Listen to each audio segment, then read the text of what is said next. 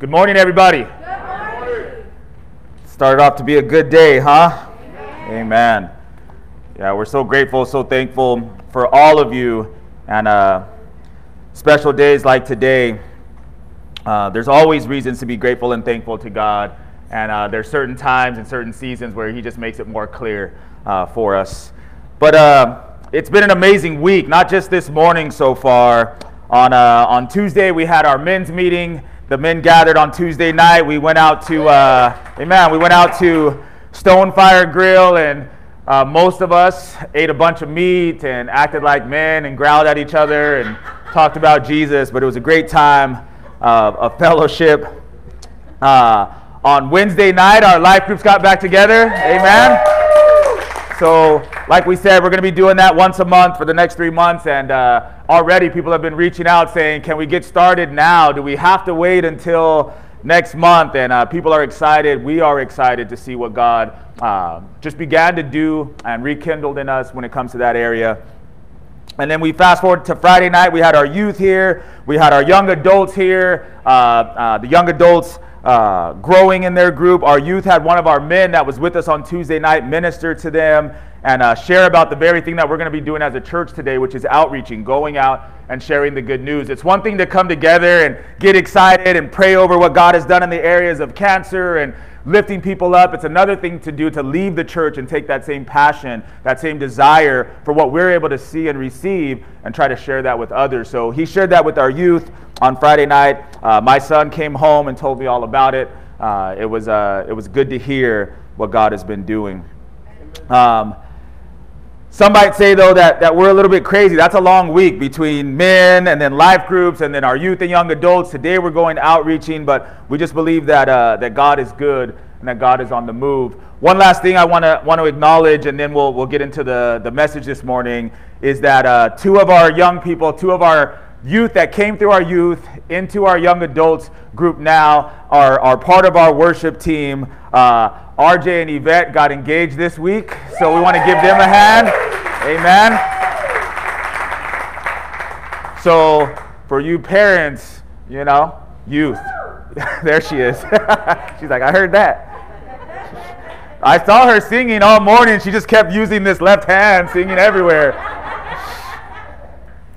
But there's something about what God can do in people's lives and faithfully serving the Lord and trusting in the Lord. And we're excited for them as they enter into premarital counseling and as they prepare themselves for what God has for them in the future. So just keep them lifted up as well. Amen? Amen. All right, so we're in a series. We started this series 2 weeks ago. We're in the book of Philippians, and we're going to continue with that this morning. To briefly kind of catch you up for those that haven't been able to be here with us or watch or listen. In the first week, what we looked at is how the church in Philippi was planted. We looked at Philippi being a Roman colony, how it was a major port city, right? So ships would be coming in. It had the main thoroughfare, the main road to get from the east to the west, going straight through Philippi. So there's a lot of culture, there's a lot of money, there's a lot of different people who are involved in living in this city and working in this city. Very, very important city that was colonized just 40 years before Jesus is born. So Paul planted this church about 20 years after the death and resurrection of Jesus, and about at least 17 years after he got saved. Many of you know the story of Paul. He's persecuting the church, persecuting Christians. He gets blinded and knocked off of his horse. The Lord speaks to him. What are you doing, Paul? You're supposed to be serving me. 17 years he faithfully serves the Lord, ministers locally, and then the Lord says, all right, now it's time for you to go out and evangelize. Go on these mission trips to let the world know and let the Gentiles know, not just the Jews, who I am, right? So it's not something that happened right away. It's something that God had been working on with this man and with the church as a whole. And he goes out. In that first week, we looked at the pieces that were a part of this church plant in Philippi, and we believe should really be a part of every church plant. Any church you've been a part of, any church you eventually may be a part of, this church, I think we can see the importance of all these different areas. We looked at it being a spirit-led entry into the city. Paul got a dream. He wasn't planning to go to Philippi, but Paul got a dream and he said, okay, now we're going there. The Spirit is leading us to this place. We looked at sound doctrine. When they got there, they weren't just saying, hey, we should love Jesus. They were explaining to people, what does it mean to love Jesus? What is the gospel? Why did he have to come to earth? Why was he crucified? What does the resurrection mean? Like, doctrine is important. We can't just go on feeling. I don't know about the rest of you, but we get into worship and I get these feelings. And many of us might feel like, man, I just want to feel that way all the time. We don't really need the Bible. We don't really need teaching. No, the doctrine is important. When we understand the God that we serve, we can actually worship him more fully. Somebody say amen. Amen. Amen. We also saw that there were praying women. The church got planted because Paul shows up in this city. He goes down to the river. He's looking for the prayer meeting. There's nothing but women there. We talked about how a lot of churches start that way, right? The men will come out in droves for Stonefire Grill tri-tip. We got a prayer meeting. It's all ladies in here fasting. But it's okay. We can acknowledge that, and we can embrace that, but we can also challenge the men to say we should be leading in prayer, right? If we want to be the head of our household, we need to be the head of the prayer meetings as well. We saw salvations and baptisms in this church plant, all right? So Lydia and her friends and her family get saved. They begin to understand who Jesus is. They get baptized. We see a Philippian jailer get saved. His family gets baptized. It's this all walks of life. If you look around the church right now, you see all walks of life, all different types of people who are getting saved and coming to faith in Jesus. We also saw the casting out of demons, right? Paul is there to minister, and there's a woman who's demonically oppressed, and she's shouting out the whole time that they're trying to minister, these men are from God, they're sent from God, they're going to show us the way of salvation. And Paul casts this demon out of this young woman. And we recognize that the battle that we're in, the Bible says, is not against flesh and blood. It's about spiritual. It's a spiritual battle in the heavenly places. If you don't believe in demons, then how do you believe in angels? If you don't believe in the devil, how do you believe in God? How do you work out that part of your faith? You know, we need to be understanding that these things are real. And when it comes to the church, people aren't just coming in broken; they're coming in oppressed and depressed and possessed. So we saw that in this church. And the last two things we saw in week 1 were worship and joy. Paul was arrested, and he finds himself worshiping within the prison, and that's where breakthrough came, shackles came off, other prisoners were set free, and God moved. There's something about worship. You know, as you look around and you see the survivors who were here this morning, they're not just saying we survived and they're huddled up somewhere. You come and you enter into worship. You thank God for what he's done, even in your difficult times. And that's where joy comes from. Joy is not happiness. We learned that, right? Happiness is I feel good today. Joy is that doesn't matter how I feel today, I know Jesus and I can have joy. All right, so in week 2, we shifted and we actually got into the book of Philippians, and we saw that Paul writes this letter to the church in Philippi 10 years later. So 17 to 20 years after the resurrection of Christ, Paul's preparing. He goes into the city. He plants the church. 10 years later, he writes this. So we're talking about a 30-year span of time. Those of you that want God to do everything right now, be patient. It ain't going to happen right now all the time. God takes his time, but he does exactly what he wants to do. So 30 years later, Paul's writing this letter, 10 years after the church has been planted. We know that Paul has been in communication. We know that Paul has sent other letters back and forth, and he's probably visited Philippi many times. But he addresses the letter in the beginning of Philippians 1. He says, to the bishops, to the deacons, and to the saints that are there in Philippi. So we might say to the pastors, to the leaders, and to all the believers who are there. This church has grown from a few ladies down by the river and a few Roman citizens that got saved into multiple locations, multiple pastors and leaders. It's a thriving church in the city of Philippi. And the 3 things we looked at last week were discipleship. We really saw that as Paul talked about his relationship with Timothy and how he opens this letter. We learned a lot about discipleship. Hopefully, people have been asking questions and encouraged by that. We looked at unity and continuity. We said the difference is unity. You can't have continuity without unity. Unity means we are all here together, same building, same place, united for the same reason, Jesus Christ. But continuity means that we are actually moving together in a similar direction, that we need each other, right? We could all be in the same room, but if somebody yells fire right now, some of you are hitting this door, some are hitting that door, some are like pushing the pastor over and getting out the front door, right? We were united, but we all had different plans and different directions we wanted to go.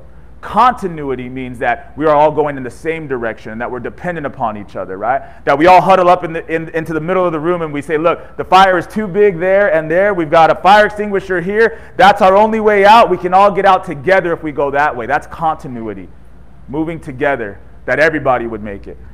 And the last thing we saw was love, knowledge, and discernment.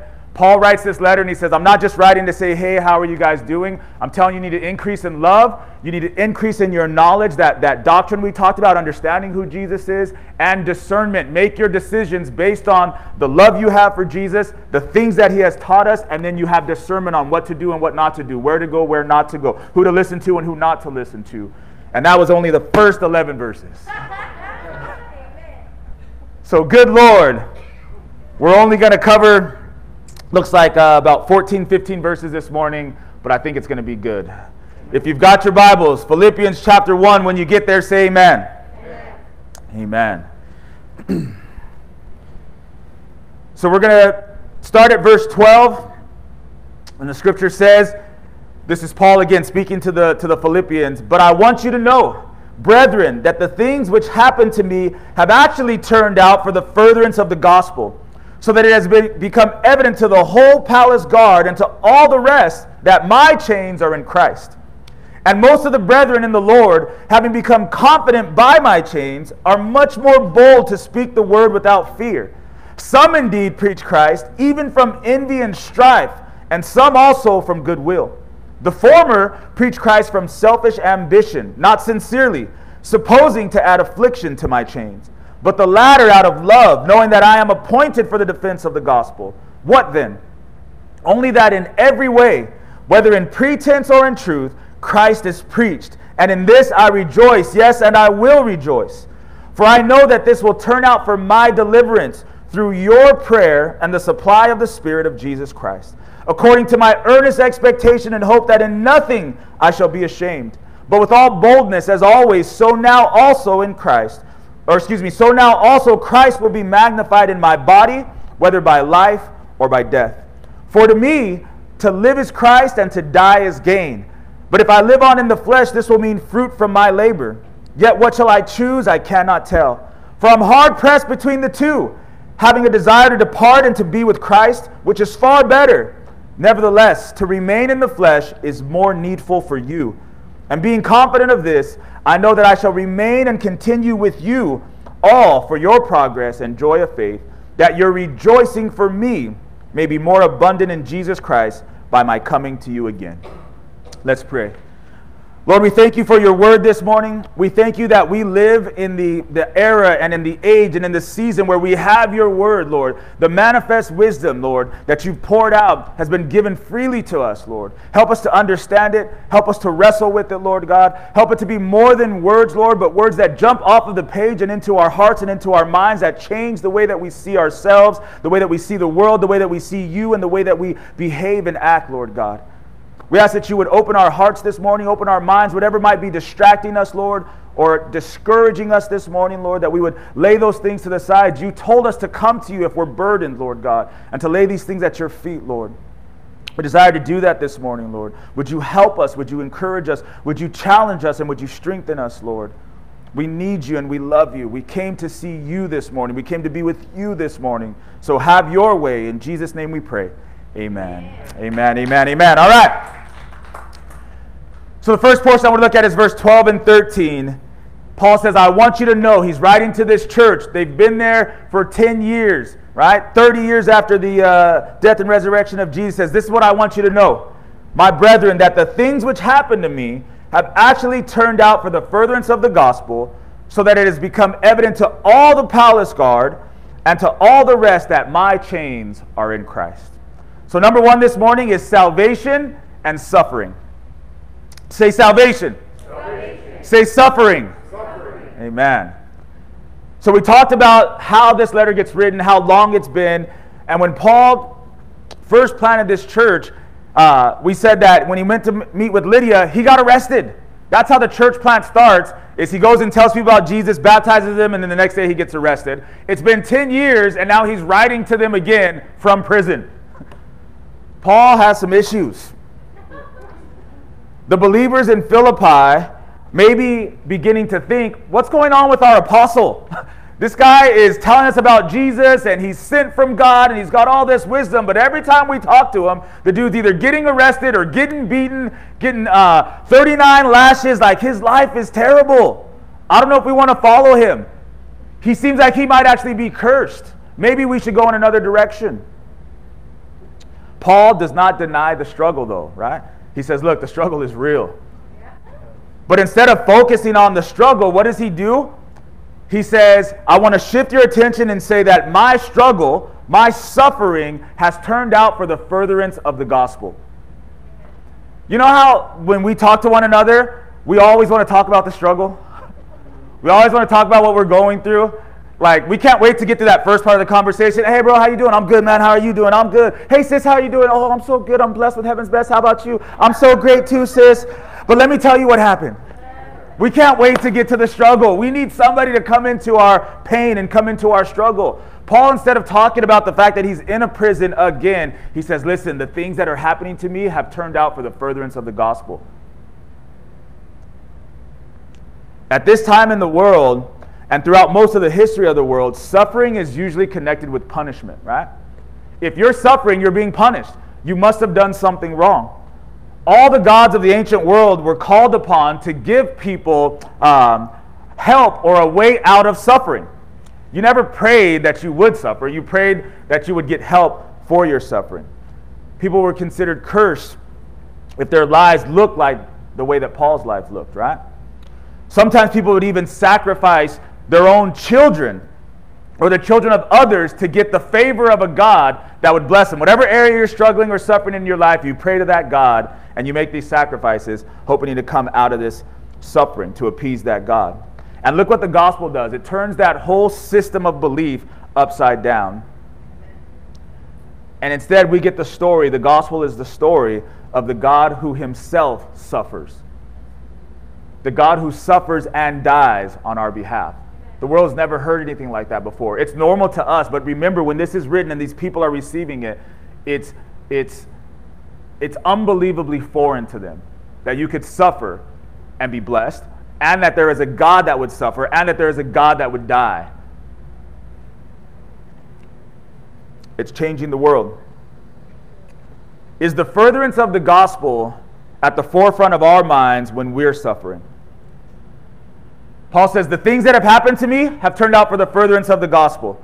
When you're suffering, when I'm suffering, when you're going through something, is the furtherance of the gospel at the forefront of your mind? Are you thinking, yes, I'm suffering, but how can the gospel progress through my suffering?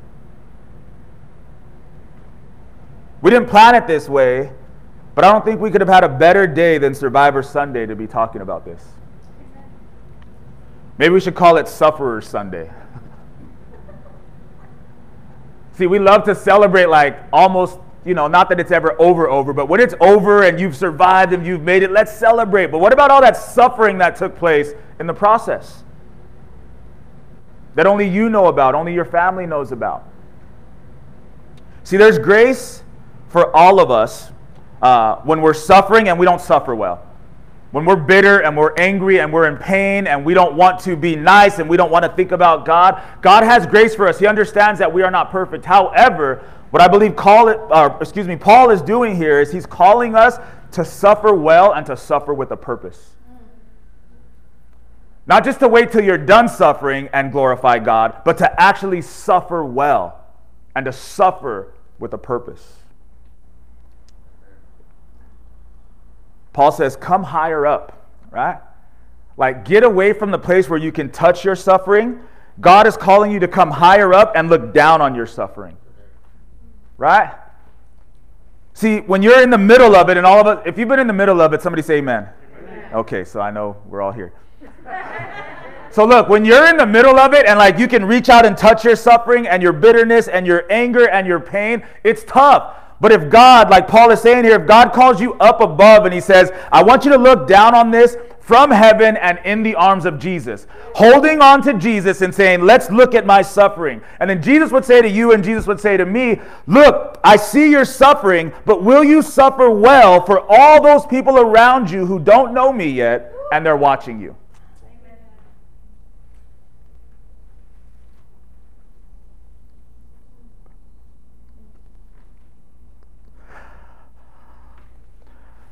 Man, suffering sucks.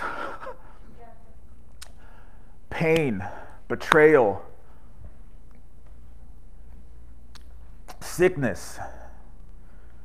You know, we look at the adults who are survivors here, and then we look at a young man like Jude who's going through something like this right now. Like, it's real, and it hurts, and it's painful. And there's really no way out of it unless you come higher up. Unless you get into the arms of Jesus and look down of it, there's no hope. Listen to what Paul says in Colossians chapter 1, verse 24. He says, I now rejoice in my suffering for you. And I fill up in my flesh what is lacking in the afflictions of Christ for the sake of his body, which is the church. It's crazy talk. I rejoice in my suffering, and I fill up in my flesh what is lacking in the afflictions of Christ. Paul is not saying that Jesus was not afflicted enough or fully on the cross. That's not what he's saying. What he's saying is that if the church is the body of Christ, the church should expect to suffer affliction just like Jesus suffered affliction. Pain and suffering were part of what it meant to be Christ and what it still means to be Christ, which means pain and suffering is going to be part of what it means to be a Christian. And Paul says, I'm filling that up. See, he lived 33 years, he died, he rose, he went back to heaven, and now his body is still living in us, and there's more suffering to be done. And it's not just the sake of suffering for the sake of suffering, it's suffering for the sake of salvation. People are not going to usually make their decision about your faith when things are good for you. Everybody's always watching us. Somebody say amen. But they're not watching you when life is great, like you just got engaged and you're on the worship team. Nobody cares about your faith right now, bro. They're not watching you then when life is good. They're watching you when you're suffering. And that's when they're going to make their decision about your faith. Is it real? Is it not real? Is it bigger than this world or is it not bigger than this world?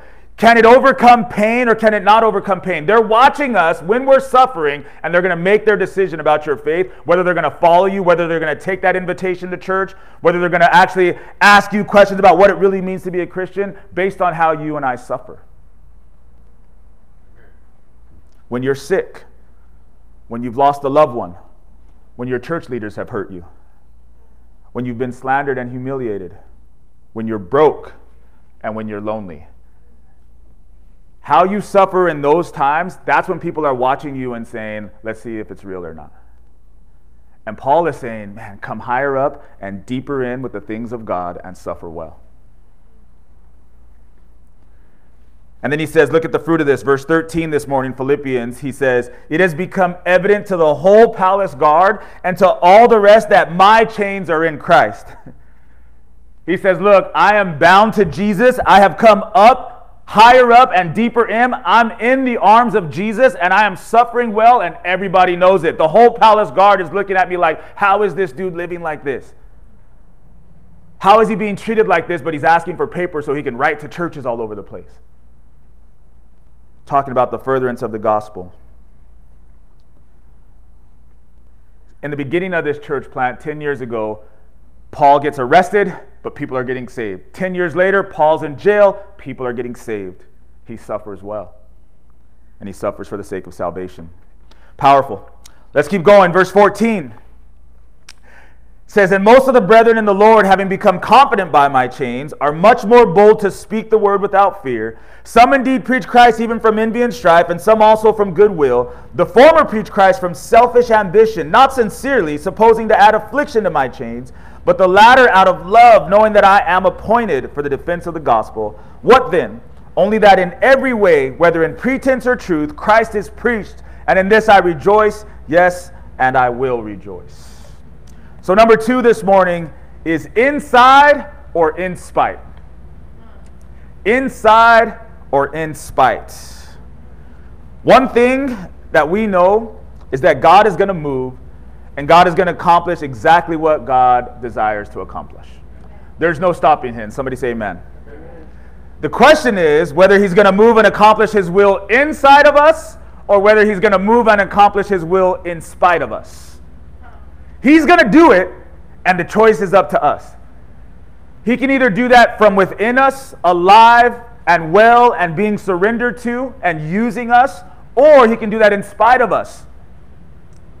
What God wants to do, he's going to do regardless.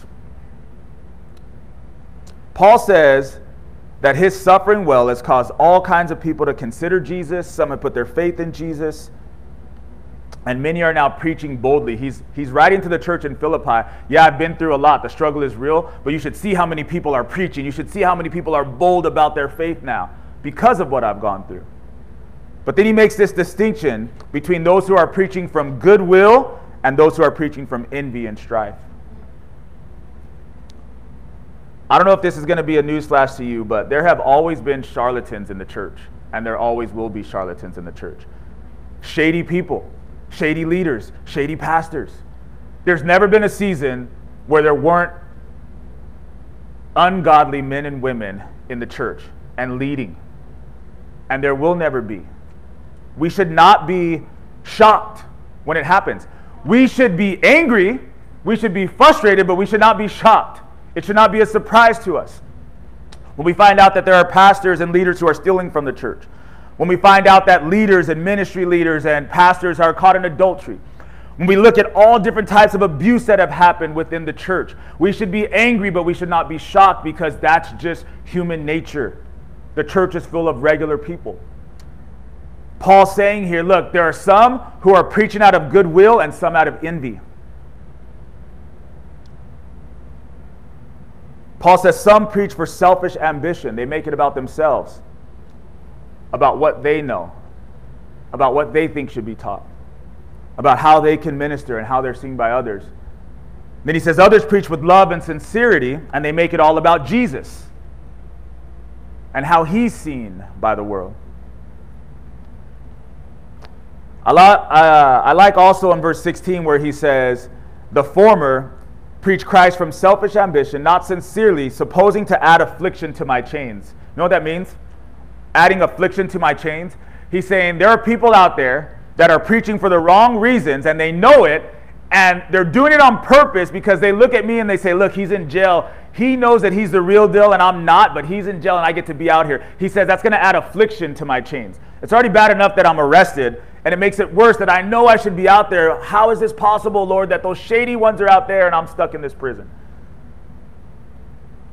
How many of you, don't raise your hand and don't say amen, have ever felt that way though? Like, man, I'm the real deal in this relationship or in this company or in this friendship and the shady ones are getting all the blessings.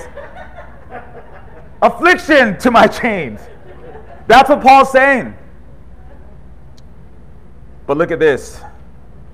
Paul says, I don't care if Christ is preached by pretenders or if Christ is preached by true believers. I only care that Christ is preached. Amen. He's not more concerned with himself and adding affliction to his chains. He's more concerned with the name of Jesus is being proclaimed. How can he say that? How can somebody like Paul feel that way? It's the church. There's no room for shadiness. There's no room for people who aren't 100% all about it, fully surrendered to God. Paul understands that when people hear about Jesus, their lives can be transformed. And it's not contingent upon the person they hear about Jesus from. Amen. It's contingent about Jesus deciding to transform their lives. Does that make sense? Yeah. It doesn't matter who you are or where you are. When you hear about Jesus, your life can be completely changed and transformed. And it doesn't matter who you hear from.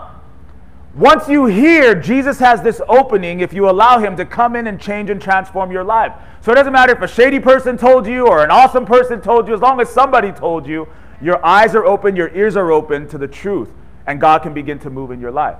And Paul understands that. That's a tough pill to swallow, though.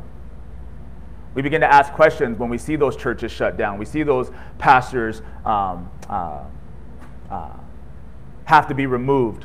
We see things like the Catholic Church and the molestation of children. We begin to ask ourselves, well, how then is it possible that so many people got saved in that ministry? How is it possible that so many people were changed and transformed and planted churches out of that ministry? Because it's not contingent upon that person. It's contingent upon who Jesus is.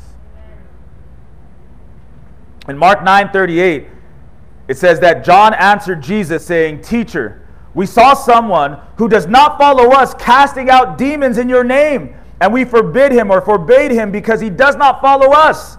But Jesus said, "Do not forbid him, for no one who works a miracle in my name can soon afterwards speak evil of me. For he who is not against us is on our side." Woo. See, a lot of things that we think, we wouldn't think if we read the Bible. I would not think that Jesus would say something like this. Jesus is saying, that person is not real, doesn't really know me, and is not really serving me. However, what they're saying is true. So if they're not against us, they're for us. And he's also saying that when they see my Spirit move upon these people and provide healing and provide salvation and forgiveness, they can't hate on me. They know it's not them, they know it's me. And at some point, they're going to have to make a decision for themselves. Do I want to be a charlatan or do I want to be a true believer? None of us would be able to live like that, knowing that there's shady people in our camp, knowing that there's shady members in our family, knowing that there's shady people in our church. Jesus let Judas be one of the 12 disciples, and he washed his feet. I'm going to get myself in trouble. So what's the point? God is going to move. He's either going to do that inside of us or in spite of us. And Paul is celebrating that. He's saying, I just love the fact that God is being preached. My focus as a pastor is to be in relationships and communities personally that help to ensure that my heart is in the right place and help to ensure that my relationship with God is deepening. I can't just leave that to chance. I have to put myself in relationships, friendships, communities, discipleship type relationships where I make sure that my heart is accountable, that my life is accountable, and that I keep growing with God. Otherwise, I can end up becoming an in spite of instead of an inside of. When we look at ministry leaders within our church, we don't just say, oh, thank God you want to serve. Thank you for your service. No, we say, thank God you want to serve. Thank you for your service. But we are going to be extremely focused on your growth personally. Making sure that you're fully surrendered to God and making sure that you continue to grow in your relationship with God. Why? Because we don't want you to be an in spite of. We want you to be an inside of.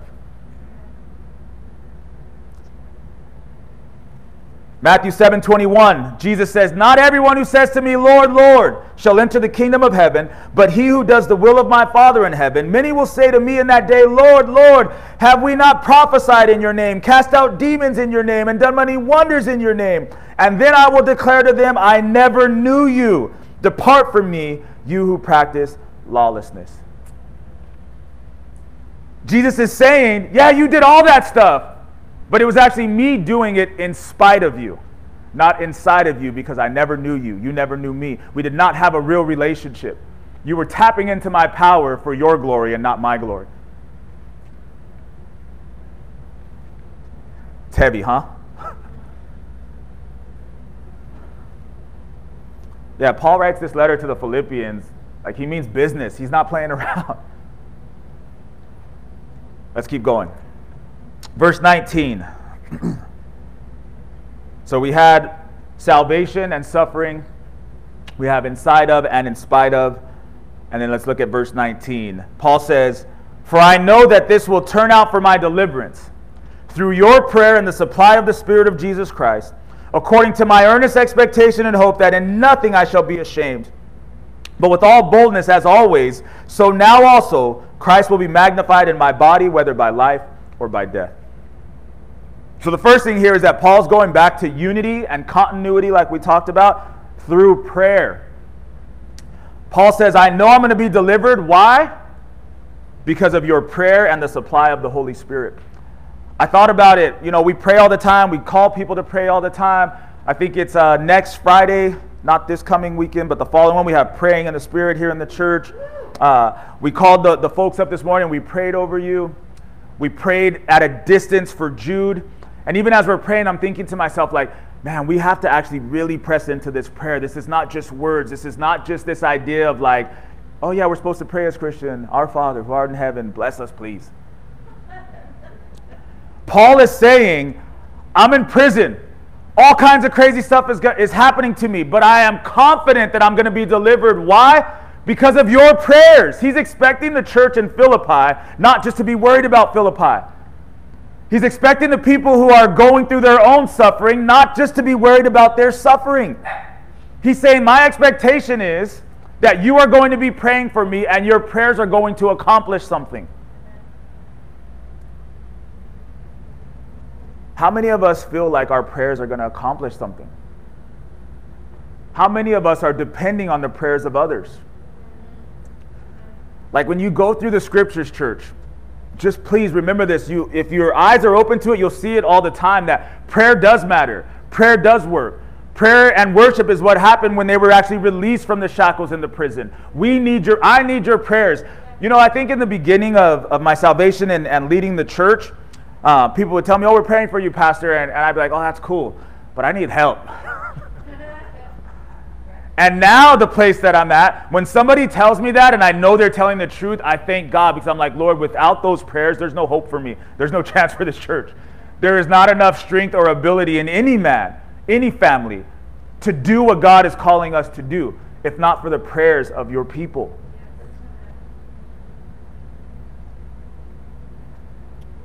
There's been times for me, I'm sure like many of you, where you tell somebody, oh, I'm going to pray for you, and then you don't pray. That's bad. I got to a place where like what I typically do now is if somebody tells me something's going on, I say, oh, I'm going to pray for you. And then I'll stop right there and pray for them because I don't want to not pray for them. But even there's a step further, I believe, where like the situation with Jude, where it's like I haven't stopped praying for him because I'm not just thinking about the fact that this is family to me. I'm thinking about the fact of like, man, what must Tom and April be going through? What must this 7-year-old boy be going through? I have to pray for him. I have to believe. I want to see you do something, God. And this is what Paul is telling us. He's saying, look, I'm going to be set free, and it's going to be because you guys are praying for me. That's a big burden to put on them.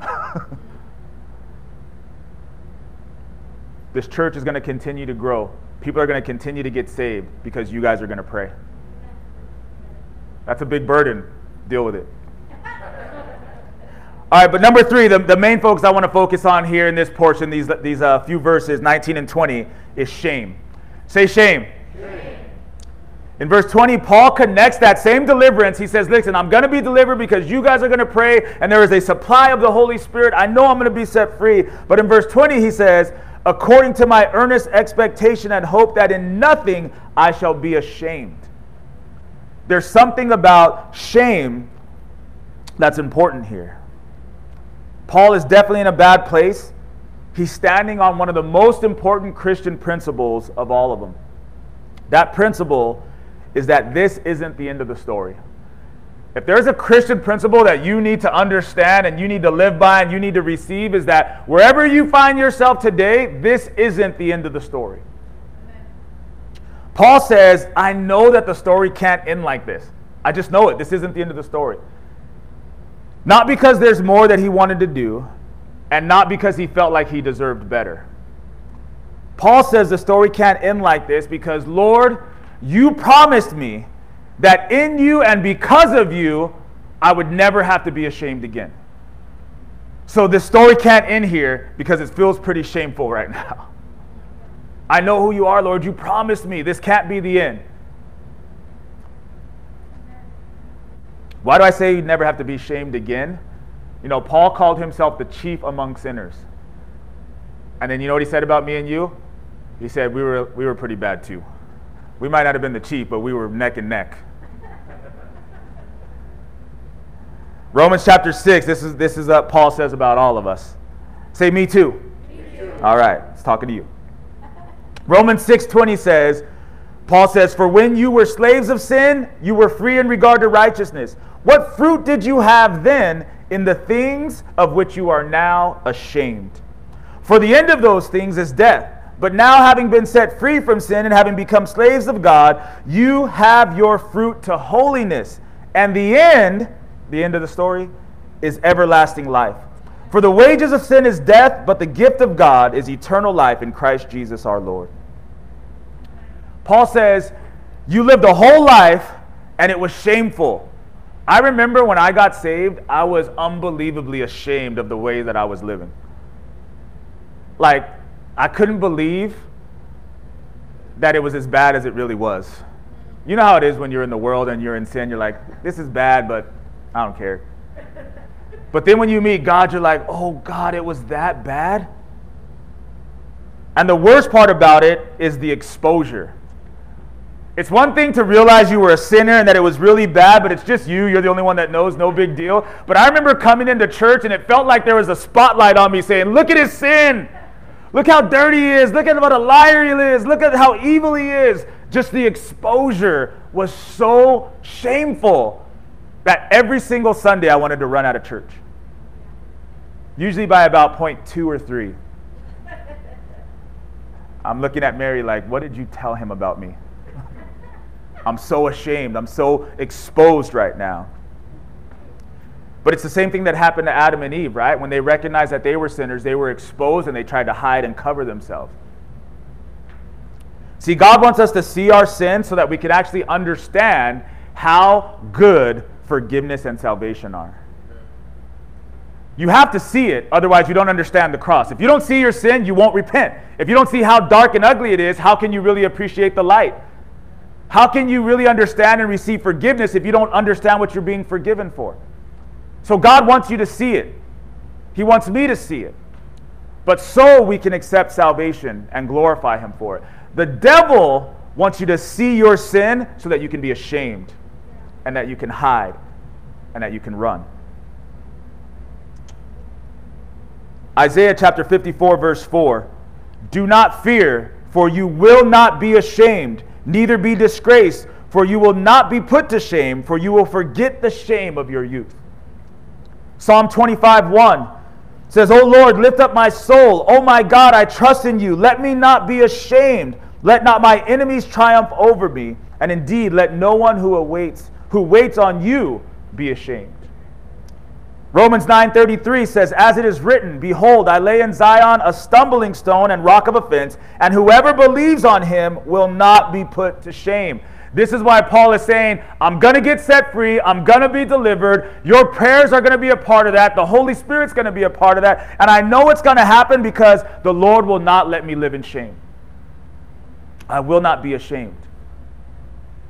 One of the most important things that shift between my old life and your old life and our new life is we lived in a way for ourselves that was shameful. But when you live for Jesus, you don't have to be ashamed. Over whatever the amount of time it takes, your shame will be removed. The truth will come to light, and it'll be an honorable truth rather than a shameful truth. In the ancient world, a lot of things, when you're reading your scriptures, are about shame versus honor. So a God that comes and promises you that you'll never have to be ashamed again is unbelievably valuable. There's no amount of money that could buy that. And people wanted honor more than they wanted riches. Things have shifted, I think, in our day and age, right? People want riches more than they want to be honorable. Most people have given the choice.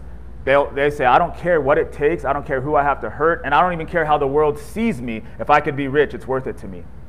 Crazy, huh?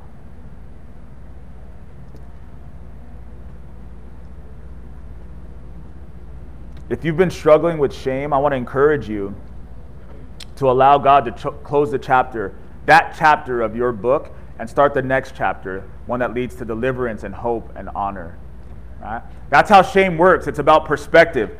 If you look at shame as a chapter of your life, or is shame the book of your life? If you look at it as a chapter, it can be closed and you can move on. If you look at it as the book, it's going to be a lot of hiding and running and covering for you. So I want to pray for you that God would allow you and me to progress beyond that. Close that chapter of shame. That's not what God intends for us. Let's finish up. We have one more point. Verse 20. It says, according to my earnest expectation and hope, that in nothing shall I be ashamed, but with all boldness as always, so now also Christ will be magnified in my body, whether by life or by death. For to me to live is Christ, and to die is gain. But if I live on in the flesh, this will mean fruit from my labor. Yet what shall I choose? I cannot tell. For I am hard pressed between the two, having a desire to depart and be with Christ, which is far better. Nevertheless, to remain in the flesh is more needful for you. And being confident of this, I know that I shall remain and continue with you all for your progress and joy of faith, that your rejoicing for me may be more abundant in Jesus Christ by my coming to you again. So number 4 is to be or not to be, but we're going to change it to be or not to be here, but to still be. And I'll explain what that means. We've all heard that saying or that quote, to be or not to be, that is the question. And that's almost the question Paul is asking. But the question Paul's asking is to be or not to be here. I'm still going to be. I'm either going to be up with the Lord or I'm going to be here with you. And that's the question that he's wrestling with and that he has to answer. Does he want to die and go on to live with Jesus? Or does he want to stay here living and bear more fruit, even though it always ends him up in prison? He says, I'm hard pressed between the two, but being with Christ is clearly better. He doesn't pull any punches. He says, for me, being with Christ is much better than staying here with all of you guys. And if you're a Christian, I'm sure you felt that way at some point in your life. Lord, please just take me. I can't take these people no more. Lord, right now is probably the best time for the second coming. Come back and get us, Lord. But how many people will perish if that happens? All right? Look at what he says in verse 24. Nevertheless, to remain in the flesh is more needful for you, and being confident of this, I know that I shall remain and continue with you, all for your progress and your joy of faith. Paul makes his decision based on what's better for others. That's rough. You know what it's called when you consider your own situation and then you consider the situation of others and then you make your decision based on what's best for everyone? You know what that's called? Community. Let me say that again. Paul, he says, what's best for me? Being with Christ or being here with you? What's best for me is definitely being with Christ. Then he says, but what's best for all of you guys is if I stay and I keep teaching and preaching and loving and sending these letters and doing all this stuff that I'm doing, definitely better for you guys. So what am I going to do? I'm going to consider what's best for me, consider what's best for you, and then make the decision that's actually best for everybody, but ultimately best for you. He says, I am part of a community. I am not an individual. My decisions matter for the community, not just me. We said that our focus here in the fall is community and unity. But it's not just to learn a bunch of things. It's about applying these things into our life. You know when things get really crazy? When the other members of the community, your brothers and your sisters, begin to make their decisions the same way. See, it's one thing for Paul to say, look, what's best for me is this, what's best for you is that, I'm going to do that, and you guys are going to be blessed, and my life is going to suck. But that's not what should actually happen. What should happen is he evaluates what's best for him, what's best for others. He does what's best for others. And then those others evaluate what's best for them and what's best for others. And they do what's best for others. Which means everybody ends up getting blessed when you're part of a community and not looking at your life as an individual. Or not making your community so small that it only includes your spouse and your kids. That's not a community, that's a family. Us four and no more. God, thank you for this community of everybody with my last name. Thank you for this community, Lord. Would you bless us first? That's not how it works, church.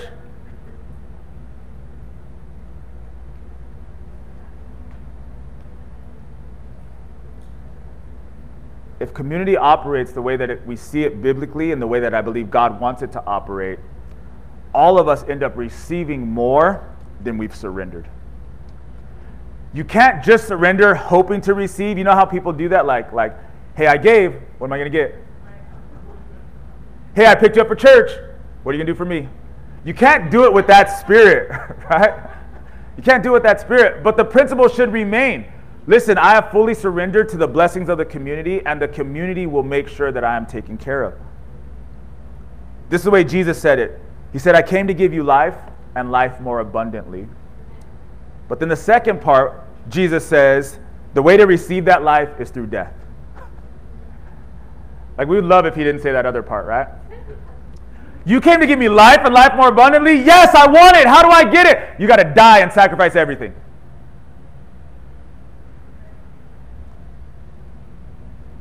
You die and sacrifice what you had, what you thought was life, but what you receive is life more abundantly, and you realize what I sacrificed cannot compare to what I've received. It's the same thing in the community. This is Matthew 16:24, and we're going to close. Jesus said to his disciples, "If anyone desires to come after me, let him deny himself, take up his cross and follow me. For whoever desires to save his life will lose it, but whoever loses his life for my sake will find it." He says, listen, you're going to have to suffer for this thing. You got to deny yourself and actually take up a cross. He says, if you desire to hold on to your life and you won't surrender it for the good of others, for my sake and for the sake of the body of believers, you're eventually going to lose what you thought was real life. But if you lay that down, if you suffer and you sacrifice and you surrender, you'll actually find life more abundantly, the fullness of life. Our true and best lives are wrapped up in the lives of others. If you're taking notes, write that one down. If you're not, ask God to write it on your heart. Our true and best lives are wrapped up in the lives of others. If you want to have real life, if you want to live your best life, it's wrapped up in the lives of others, so you have to connect with others. You have to unwrap that. You have to allow your life to be meshed together with the lives of others. That's how we actually find life as Christians. It's not isolated, and it's not about you, and it's not about me. We have to engage one another. God created us for community. And if we're not in community, we can't live the life that he created us to have. He's a triune God. He has always existed in community. There was never a time where God was not in community. And he wants us to be in community, in life with others.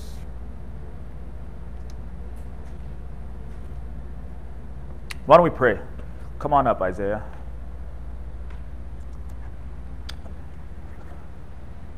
So this morning, we've gone through these verses of Philippians, and we've looked at suffering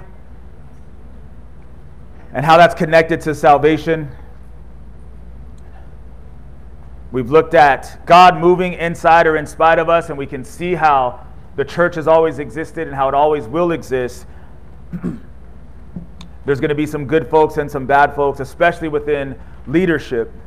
But God's going to move inside or in spite. The same thing in our lives and in our families. God's going to move inside or in spite. We've looked at shame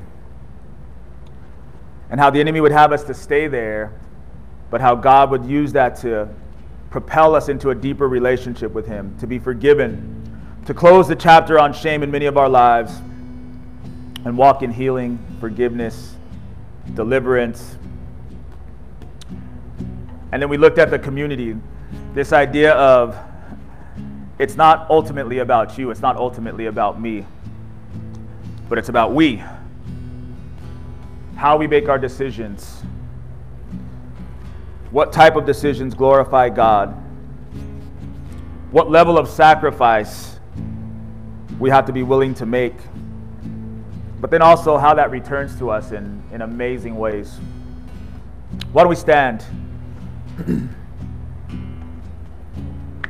Let's bow our heads, let's close our eyes, and for just a minute, just a few seconds actually, I'm going to ask you just to think about the Lord. Close your eyes, bow your head, and just think about Jesus.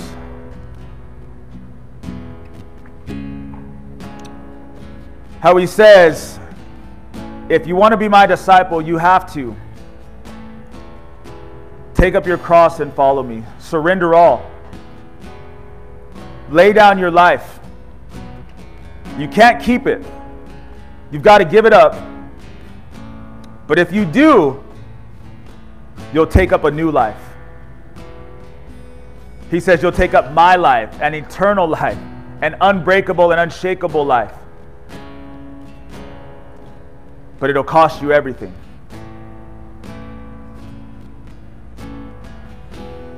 So as we're thinking about the Lord this morning,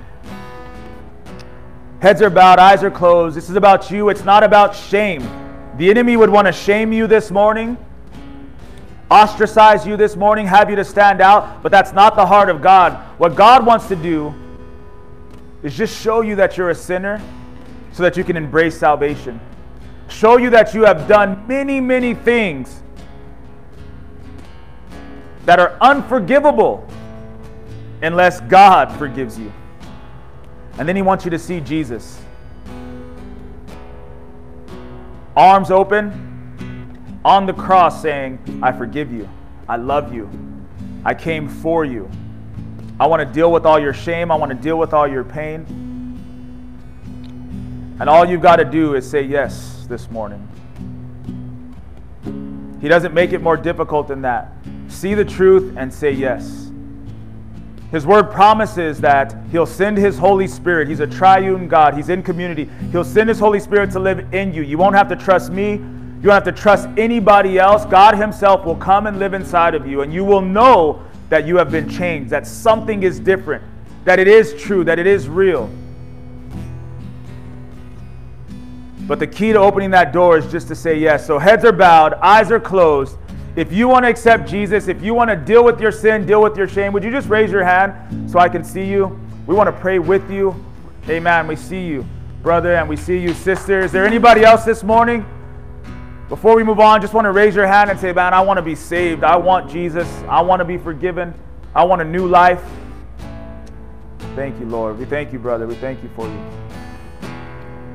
Why don't we give the Lord a hand for that? Lord, we thank you for our brother. We thank you for our sister. Lord, many of us, this idea of community, when we thought we were coming for ourselves today, when we thought we had a need, Lord, when we thought that maybe it was about our suffering, Lord, that maybe just by our presence, maybe just from our worship, maybe just from this last few minutes of praying, somebody would come out of death and into life, out of darkness and into the light, Lord God. We're so in awe of you. Help us to suffer well, Lord God. Help us to look at the community as more important than us as an individual, Lord. There's life and there's hope in that. For the rest of us this morning, I'm going to open the altars. We're going to hand out communion, but you can come to the altar if there's anything you need prayer for. If you want to stand in the gap for somebody that's also suffering or going through something, your prayers matter. Just like Paul said, I know I'm going to be delivered because of your prayers and the supply of the Spirit. So if there's anything, we'll open the altars for you. We'll have our mask and we'll pray with you in faith. But specifically for these four areas, any one of these, please respond if it's you. God is a God of response. So number one is suffering. If you find yourself not suffering well, you stay really low and you stay where you can reach out and touch your suffering, but you really want God to help you go higher up, that you could be in the arms of Christ while you're suffering and looking down on your suffering, I'm telling you, it will change your life. If that's you, when we open the altars, would you come? Would you let us know? We want to pray for you. You're going to suffer. It's part of life. But God can help us to suffer well. Number two, if you feel like there is anything inside of you that is causing God to maybe move in spite of you instead of inside of you, we want to pray for that to change. We're human. We have pride. We have goals. We have all kinds of things going on inside of us. I think it's healthy to consistently say, Lord, I want to know you. I don't want to get to the end of this race and have you say, flee from me, I never knew you. So we just want to pray. We want to pray that whatever those things might be, that they're broken now, that there's a shift in your life, shift in my life, that we would be confident that God is moving in us and not in spite of us. Third is shame. Man, I just want to see God. I can even see it now, just shaking that off of you and wiping that off of you. God has a process. Adam and Eve tried to cover their shame with leaves. God comes in and he says, nope, get rid of those leaves, but I'm still going to cover you. He killed the first animal and he covered them. He said, listen, your covering of your shame is going to cost blood.